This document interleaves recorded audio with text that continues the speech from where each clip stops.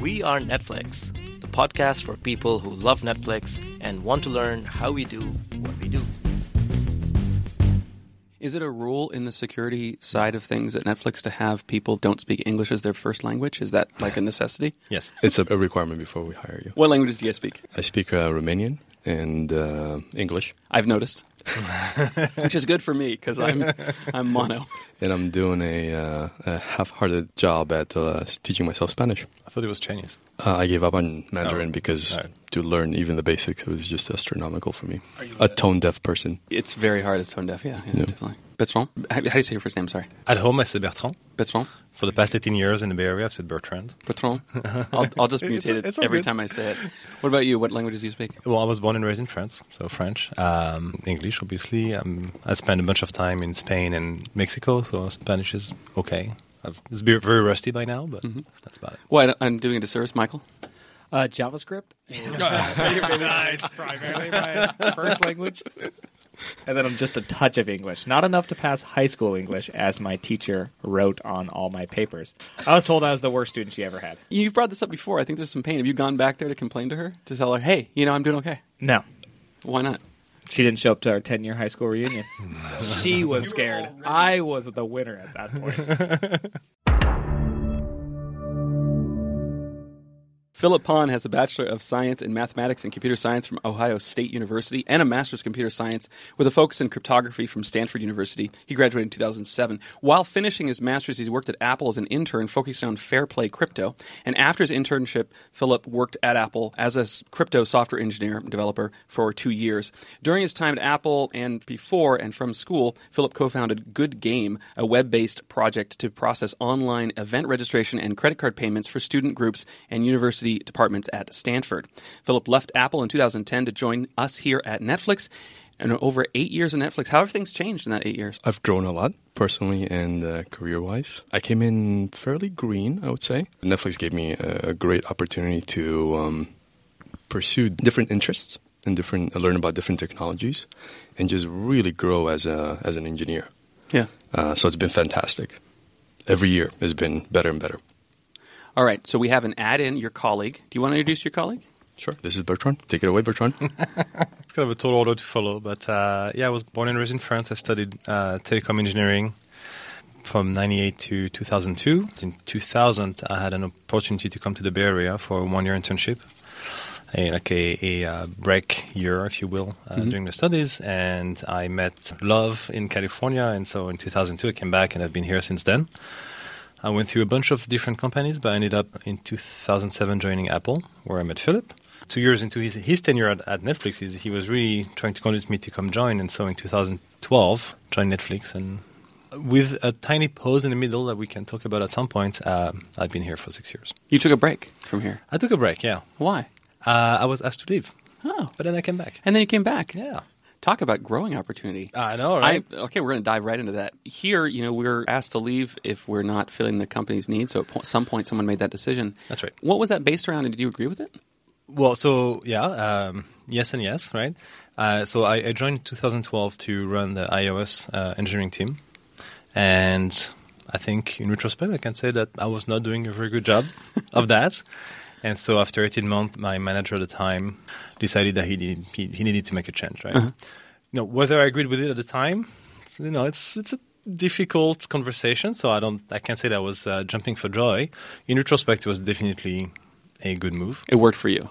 Yeah, and it wasn't working. That there's no question there. I mean, if I think back about it, I took a year to go do something else, and it gave me an opportunity to think about what I like to do and what I didn't like to do, and what I did well and what I didn't do well. So I came back in an individual contributor role, and it's been going swimmingly since then.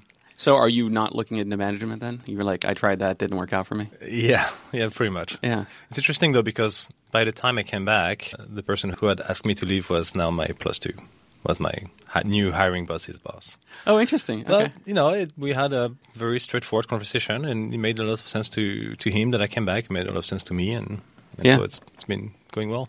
It's really hard to get into a place where you're not doing excellent at your job and are asked to leave and grow from that. I'm surprised you thought that it would make a lot of sense and feel good to come back. Was it a good decision to come back here? It was a great decision to come back. it wasn't as thought out as you're making it out to be, Sure. right? It was really a question of I left. I went to do something else for a year. It was a startup. It was a failing startup. After a year, it was really time to go do something else. And there happened to be a good opportunity that matched my skills and my interests well. And it happened to be at the place I used to work at. Yeah. Coincidentally, yeah. Right. And then at that point, the good thing about Netflix is the past history did not matter. Yeah. But it wasn't like, hey, I really want to go back to Netflix. Did you feel any embarrassment, or did you see old people that knew the situation? And you're like, hey, I'm back, everybody. No. Okay. I mean, yes, it was it was that kind of a situation, right? But then you make a decision, right? Like, well, hey, I'm back on good terms. I'm back into doing into something that I think I'm going to do well. So, hey, I'm back, right? Yeah. Do you feel your previous experience and the relationship you had with the previous people impeded your progress, your initial progress when you came back? No, I don't think so. Maybe the weirdest part was the interactions that ultimately I had to have with my successor, the guy who took over the position. And I have a great working relationship with now. At first, it was a little weird because, I'm in the security team, we have to, with our quotes, come tell people what they need to do, right? Yeah. Like, hey, you need to do this. And so now I'm going to the guy who used to have my job. I'm like, hey, you need to do this thing. Like, what does it mean? Is it because I'm the security guy? Is it because I want my position back, right? Like, so we kind of had to dance a little bit around that. He's a pretty excellent person to work with, so I'm sure that hasn't been that difficult. Yeah, in some regards. exactly. Do you do that a lot? Do you guys actually in the security go to teams and go, you know what, we're doing this wrong and we need to change? I was saying that jokingly because it's been an ongoing point of debate within the team. No, we don't want to be the enforcer, mostly because that's not productive, right? Nobody likes to be told what to do. Sure. If you're told what to do and you don't understand the rationale, then it's not as good an experience to do it. That's right. And if you understand the rationale, you don't need to be told to do it. I think to your point, it really depends on the situation. And I think for us to be successful, we have to assess each situation kind of individually. Mm-hmm. If usually our normal stance, our default stance is of consultants, right? We're here to help you. And we come in with an open mind of trying to learn. Mm-hmm. What is at stake? What are the interests? What are the business goals? What are they trying to do? And then provide guidance, provide some boundaries for them to achieve those goals. There's a lot of security groups at Netflix, and I know that there's teams that help me, make sure that I've got two-part authentication on my system. You guys don't do that. There's a lot of space there. So can we focus down a little bit of what your group actually focuses on right now? Streaming security. That's 2 words. Making sure our files stay private, but also shared to everyone on the planet. We wear a few hats, and at a very, very high level, yes, making sure of that. I think the way that we can define ourselves as distinguished from whole other security org is our focus is primarily on the devices, on the client side, right? Where most of the security, in the rest of the world too, most of the security teams would be application security, but for back-end applications would be network security, would be IT security. We're focusing on content security. We've established that, but also device security. We work closely with our partners to make sure that their devices are robust enough against tampering of some kinds. The way that the team evolved and the history of how things developed, we happen to also own the security protocol that we use for some of the communication between the client and the server. Can you give me some names of those security protocols? Sure. So the protocol itself, we call it MISL. Yeah. MSL, Message Security Layer. Okay. We've open sourced it. It's on GitHub. In a way, we're the cookie guys who said, well, TLS is not good enough for us, so we're going to invent our own thing. It sounds not that great when you put it that way. We, of course, think that we had a really good reason that TLS was not meeting our needs, and that we needed to do our own thing. Okay, let me just clarify that's kind of a shocking thing to hear. But TLS is the backbone. If you ever go to a website that's secure, HTTPS, and you see the lock and the icon, all that, the protocol that does that, the handshaking that does that is called TLS. It used to be called SSL, but it's actually TLS now. And so you're saying the entire internet uses this protocol, right, but we're going to do something better for us. Why would you? Right. How do you decide to make that and decision? also, Security 101 says never go invent your own protocol when you can use something established. Well, unless you have expert cryptography people, which of course that's who you guys are, right? So why do we do that? Why do we go to MISL and not do TLS? Do a little benefit. Pros and cons here. TLS has enough variability that there's ways to make it work, but it's really geared towards this asymmetric communication where you're some anonymous client, you're your web browser, some random Joe, right, at home, and you connect to somebody well-known. You connect to your bank, to Google, to something. And so there's an asymmetry there where, as a client, I want to know who I'm connecting to, but who I'm connecting to doesn't really care about who I am, right? And then that communication is secured. And this whole system relies on this fairly heavy-duty handshaking. The handshaking itself, but like the infrastructure around the determination of who you're connecting to, right? The bank has that's a big piece of it, right? All these certificates that are signed to make sure that trust authority, that whole thing, X509 PKI thing, right? That's really heavy duty. It comes with very high requirements, and it is asymmetric. Where in its default configuration, TLS will help you identify you, the client, you, the user, identify who you're connecting to, but not the other way around. At Netflix, we own both ends. We own the back end, obviously, but we also own the Netflix app that runs on the clients, right? And we care to enforce that only Netflix clients connect to our back end and use the Netflix service. By Netflix clients, do you mean Netflix-approved devices or logged-in users? Netflix-approved devices. Okay. We care about the login user as well, obviously. Exactly, but even before that, we care about this needs to be a Netflix device. So we need to identify the client, and TLS doesn't help all that well with that. There's ways that it helps. Now, there's mutual authentication, right? But then if we do the TLS way, then that means the client needs to carry its own certificates, and then that comes with heavy requirements about time management, which embedded devices don't do well. Okay, so once you've made that decision, I understand it sounds like a pretty intelligent decision, thought out. I'm sure you have some, Philip, you have some experience here trying to do it all in TLS, because missiles are a relatively new protocol. I mean, it's been around, it's started since I got here 4 years ago or so. Yeah, before we had missile, we had the NTBA. There's a high desire for flexibility. Is NTBA our own protocol as well? Netflix ticket-based authentication. Okay, go on. It was heavily influenced by Kerberos, Microsoft Kerberos. But yeah, we desire a high level of flexibility. We're on many, many thousands of SKUs of devices. And it's paramount for us to be able to cryptographically identify and authenticate each device. Because that tells us something about the platform security of that device. That tells us something about the level of security provided by that device, which tells us something about what type of content we should authorize for that device. It gives us high assurance that, as an example, the Netflix application is less likely to be used as an attack vector to target specific users.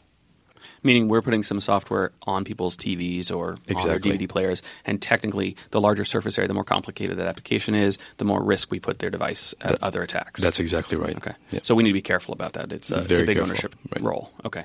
So as we decrease the stack and understand the stack better, reducing it to something like a protocol of ourselves, we're not relying on something like OpenSSL, which how could that ever have a bug in it? Oh, wait, it does.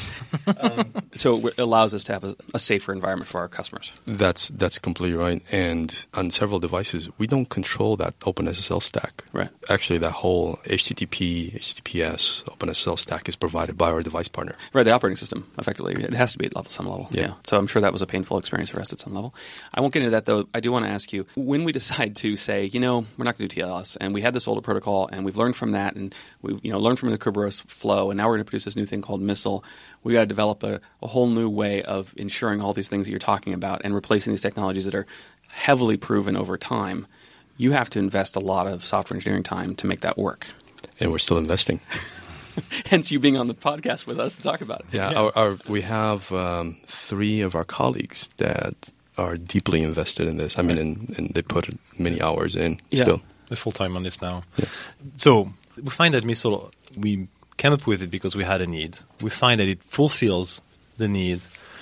But there are challenges. And one of the challenges, TLS for other people, for you guys, is great because there's a ton of tools. If you need to, you can always go debug what you need because all the tooling is there because the rest of the world uses it, right? For Missile, we've been suffering a little bit about that because if there's going to be tooling, we need to develop the tooling. Let's dive into that, for example, for just a second. So right now, I'm on the iOS platform, and Michael's on TV and website platforms. And so we're developing all the time, and we're getting a lot of data. Of course, we do get the streaming data, which comes through Missile. But we also have images and data like the title and synopsises of all the episodes and all the images for the episodes, the whole user interface. And all of that stuff also is going through TLS, right? And it's doing that because we're doing more standard systems. We're using Tomcat on our Groovy layer or Java Java layer. That's the web server that's running, and we're, of course, running in Apple's device, and we're using HTTP stack from there in. So to get really secured data, TLS makes a lot of sense. And we use this great little – I use this great little app called Charles, which is a proxy that allows me to put in certs into the proxy on my device, and I can inspect that. I can create a man-in-the-middle attack for myself to help me develop the application. It's a very useful tool. Charles is a great tool. But that won't work with Missile, is what you're saying. And so a developer that's doing streaming stuff can't use a tool out of the box like that from some other company. You've got to generate your own. Right, exactly, right. So we do have a proxy, an injected proxy to dump out Missile code. But of course, we had to come up with it. And, as much, I love Charles. It is a great tool. It's very easy to use. I don't know that we had the same level of application know-how necessarily within the team to make a tool that's quite as nice to use, right? It has a lot of features I never use. Right. The truth is, right? Right. But conversely, whatever it is that we came up with, is not that easy to use, right? And that's, that is the crux of the problem. It is somewhat of a tough sell across the company because it also comes with higher bar in terms of usability, right? So I'm convinced myself that it is up to us to rise to the challenge, so to speak, and make sure that as we care to get Missile adopted widely within Netflix, we need to give ourselves the means to do so, right? Is that one of the hires that we are picking up? Someone to build tools to make this easier, more adaptability? Trying to pick someone up to join the Missile team, whose responsibility would be to do what, that's open, but the team in general would be responsible to also do the tooling. For a long time, we moved away from our own physical hardware server rooms. We were in AWS. We do have physical hardware, though. We have these Open Connect boxes. They're all over the place on the planet, and that's our own hardware that has our catalog, and this allows us to make really great relationships with smaller ISPs where they don't have to use output bandwidth. They can use bandwidth from inside their ISP to their customer base using one of our boxes, and we manage those boxes. And we traditionally, for our images and other static assets, we've put it on a large CDN by Akamai, some public company that does that kind of work, or even on AWS's service of that layer. We've been moving slowly to our own boxes to do some of those assets because in some regions it's really beneficial for the customer. We can actually get better traffic throughput from our box that's local, somewhere in India or something. When we do that, as we move to Open Connect and we control the entire hardware stack and everything in there, are you saying that potentially we could move to all assets being delivered through Missile instead of TLS because we control both sides of the conversation? I would categorize the effort to gain that performance for Missile slightly higher because the effort to optimize HTTPS has already been done. So now you're asking the teams you have this thing that works and works fairly in an optimized way. Hey, come and do this other new thing. And by the way, you have all this effort that you need to put up to get the same optimization. I'd never heard the idea of moving other resources besides the streaming feed to Missile. So that was why I was curious about it. Been here a while and hadn't heard that idea. There are many reasons, internal and external, as to why it also makes a lot of sense to keep assets and asset delivery over HTTPS. When we're dealing with a partner, one of these large companies, I'm assuming that at this point there's a lot of desire to have Netflix on devices and such, right? So first start of a relationship with a company like that is at least starts as hey, this is a good business process for us, right? So by the time you guys are talking to engineers, those teams, they're kind of on board in solving the problem. So I'm assuming that you engage with people at these large corporations that are engineers like yourselves doing this. What is it like to do that? What's the relationship like? It's great. How so? Why? It's super interesting because we get to foster this relationship with our colleagues at other companies, big companies like Samsung, LG, Sony, and all the SoC vendors, Realtek, MediaTek. I'm Broadcom. Yeah, I'm name dropping, but it's these big companies, right? And we're security consultants for these colleagues. We're trying to help them. We're trying to help them with their design. How do you design a robust platform security where the Netflix application can run in a manner where the user doesn't have to worry about being targeted with viruses, worms. They don't have to worry about the Netflix application being an attack vector for someone to display their choice of UI to extract data from their credit card information, right? Their account login information. Your TV feels safer than your web browser. Yeah, and we would like to say that we have a small part in generating that feeling from users. So when you're working with a team, you're not just talking about you have to do these things. You're also talking about maybe problems they might have with what they're implementing and how to potentially harden it. That's right. Under the time constraints, right? Because everybody wants to ship a device, right? Everybody wants to ship a product. Time constraints and also business goals, which may be at times in direct conflict with security goals. Yeah. So then establishing the right trade-off between security risk and business reward becomes an interesting equation. One thing I'm very curious about with security is due to how it impacts our customers. How does freedom and responsibility look like on the security team? Lots of freedom, no responsibility. No, I'm kidding. Because it sounds like it's just responsibility and more responsibility. No, there's quite a bit of freedom because a problem has many types of solutions. And each solution reduces risk in different ways to different levels, security risk. So there is a lot of freedom for us to reach out to our counterparts at these big companies and engage in a frank conversation about here's where your device is today. Here's the risks that we see with what you're doing right now. We understand your business goals. We understand our business goals. We also understand that we need to ship this like yesterday. What can we do?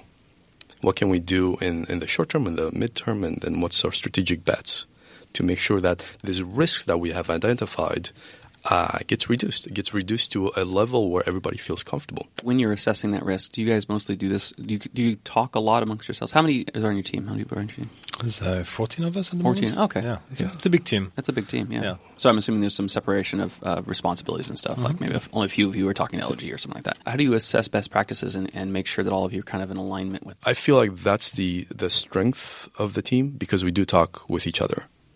None of us know everything. It's just impossible. But we leverage each other's knowledge and experience to get to a really, the best state we can. So there's a lot of talk. There's a lot of conversations, at times heated. A lot of banging on the table. I'm not going to name anybody, Bertrand. But yeah, at the end we're attacking the problem, right? We're all focused on attacking the problem. It's funny. It sounds like so much of your job is not at a keyboard typing away code. It sounds like it's a lot of relationships. Yes and no. So yes, the partner-facing job is one of our hats, and you can tell Philippe wears that hat quite a bit and wears it very well. We have some time at the keyboard too. I'm more of that kind of of an engineer, and one of the reasons for that is while most of our clients are in the end done by third parties, by our OEM partners, some of our clients we ship ourselves. So the mobile apps and the Android TV app as well, the game console version of Netflix, we develop in-house and ship ourselves. The browser version of the player we do ourselves, obviously. So for those platforms, on a technical level, the rubber hits the road, and we have to actually provide and develop and integrate a DRM solution. Right. And we have to do it in a way that is, again, robust enough, that meets a bar that we find commonly agreeable, but within the constraints of not always being able to rely on the system itself to do it for us. Can you talk about the roles that you guys do have open and kind of what you're looking for? Can you, Philip? Can you? Well, may you? I don't know what the proper... At a super high level, we need a director. We need 2 managers. Yeah, there you go. And we need a bunch of So it's just an IC playhouse right now. Effectively. We lost our director, but we need a replacement. We need somebody to take on that role and, run the team for us, right? There are 2 manager positions open, one for our team, for the engineering team, one for we're talking about the missile engineering team. It's, we're going to split it off. And we need somebody to run that, right? Yeah. We have, I think... That's a neat opportunity because Missile's an open source project. It's rare that you get... lots of people in the tech world like to work on open source projects from the public-facing aspect of it and like benefiting society and the world in general. And to have a company like Netflix backing the development of it's kind of a neat space to be in. So that's a pretty compelling space to work in. Yeah, absolutely. Most of the focus of the team, though, is on the integration of Missile within the Netflix ecosystem itself.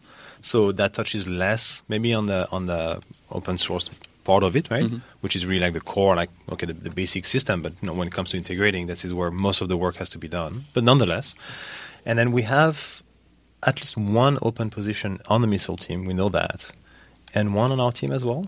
I think 1 on our team. Oh, and 1 on the partner-facing team. Yep. Yeah. So if you want to go travel all over Asia and Europe and talk to, all the big names as far as SoC manufacturing, and with all of the cable operators across the world, please, and you want to talk to them about security, please, go come consider. Let us know. Jobs.netflix.com, I think, is how it works. And it's not just about talking to them, but having a direct positive influence into the devices that get built and shipped. Yes. Do you travel a lot, Philip? I used to, but now with 2 young kids at home, I try not to. That's but part of the freedom, right? You get to not travel as much now because of that. Yeah. Well, thank you both. Was there anything else you guys want to talk about regarding what you're doing and why it's interesting before we wrap it up? I think there's one aspect that maybe we haven't cleared enough, and it's why do we exist in the first place, right? Because you could say, well, producing the content, it only tells so much of the story. The way I like to think of our role is kind of like oiling the gears of business, right? Because at the core of what we do at Netflix in general is we distribute somebody else's content. I mean, we're starting to distribute a lot of our own content, but we started by distributing somebody else's content, right? When somebody else trusts us with their content, they come in with their own requirements. Hey, you really need to make sure that you're not going to lose track of this because, otherwise that's lost revenue to me.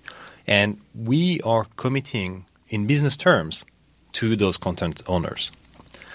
Then we turn around and we work with, as we said, the device manufacturers, and we have to have the same conversation of, hey, look, we're on the hook for that content, but you're the ones where the badness will happen. So we need to work on agreeable terms where you're going to be able to help us. And so that's the business aspect of it. We, of course, support the technical aspect of it and help putting the whole picture together to make sure that we can all that we have technical solutions that are available and suitable and appropriate for the problem at hand. But to me, for as long as I've been working on content protection solutions, what I've liked is that aspect of being at that intersection between technology and business. And that's something that's what you're saying, that the public sees maybe the technical part of it and the constraining part of it. But you also want to think about DRM as being the small necessary price to pay for all that content to be available in the first place. Right. It makes the business possible. So, Philip, yeah. Fully agree with what Bertrand described. And I would like to add one more dimension, and that is the user experience. When we think about security-related stuff, one of the functional requirements that's very dear to us is how does that impact the user experience? And we take it as a mandatory functional requirement to preserve a good UX, right? To enable a good user experience. If instead we develop or design something that leads to a bad user experience, we've not done our job. Mm-hmm. So a lot of our conversations internally and externally starts with that, with the first bullet point being, how does this impact user experience? It's a good way to align people's goals, right? Oh, yeah. And it just, to me, it makes a lot of sense because we're in the business of delighting lots and lots of users. Yeah. And if you fail to do that, then, well, the security team, are not contributing to the company's goals. All right. What are you guys watching right now? Philip, what have you been watching? I just started a really dark series. Is it called Dark? No. I forgot the name. I just watched an episode last night, and I had some nightmares. Altered Carbon. No, I like that show. Okay, well, I'll let you pull out your phone and look if you want. Black Mirror. Last could have been Black Mirror. That's a good guess too. Bertrand, what have you been watching? I'm catching up on the Hap and Leonard. Happy what? Hap and Leonard. It's two guys somewhere in the wet, hot south east of the U.S. having conversations or adventures. Oh, cool. Grimy adventures. All right, I like it.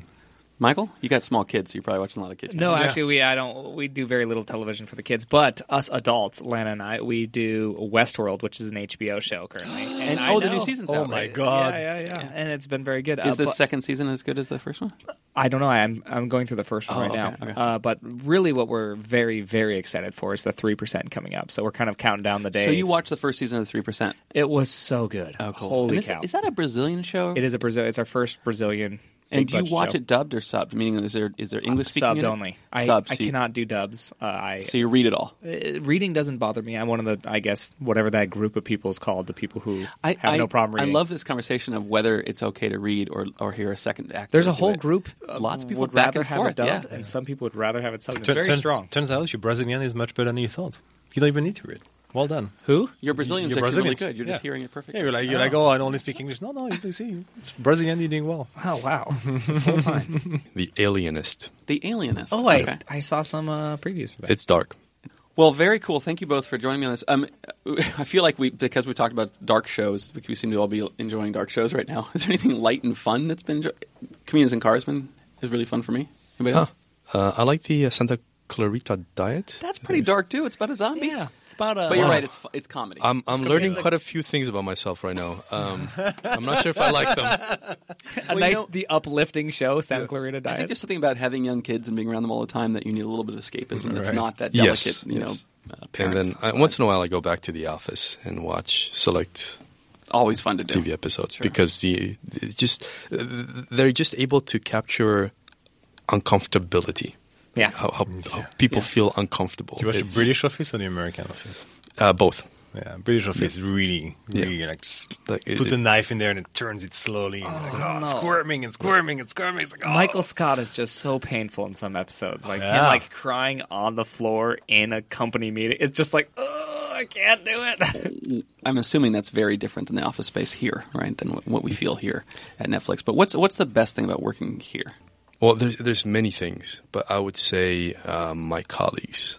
I'm always pleasantly surprised. I'm always in awe for how talented and hardworking they are, and it really is great when you have a colleague that says, "Yes, I'll do that," and then it magically gets done.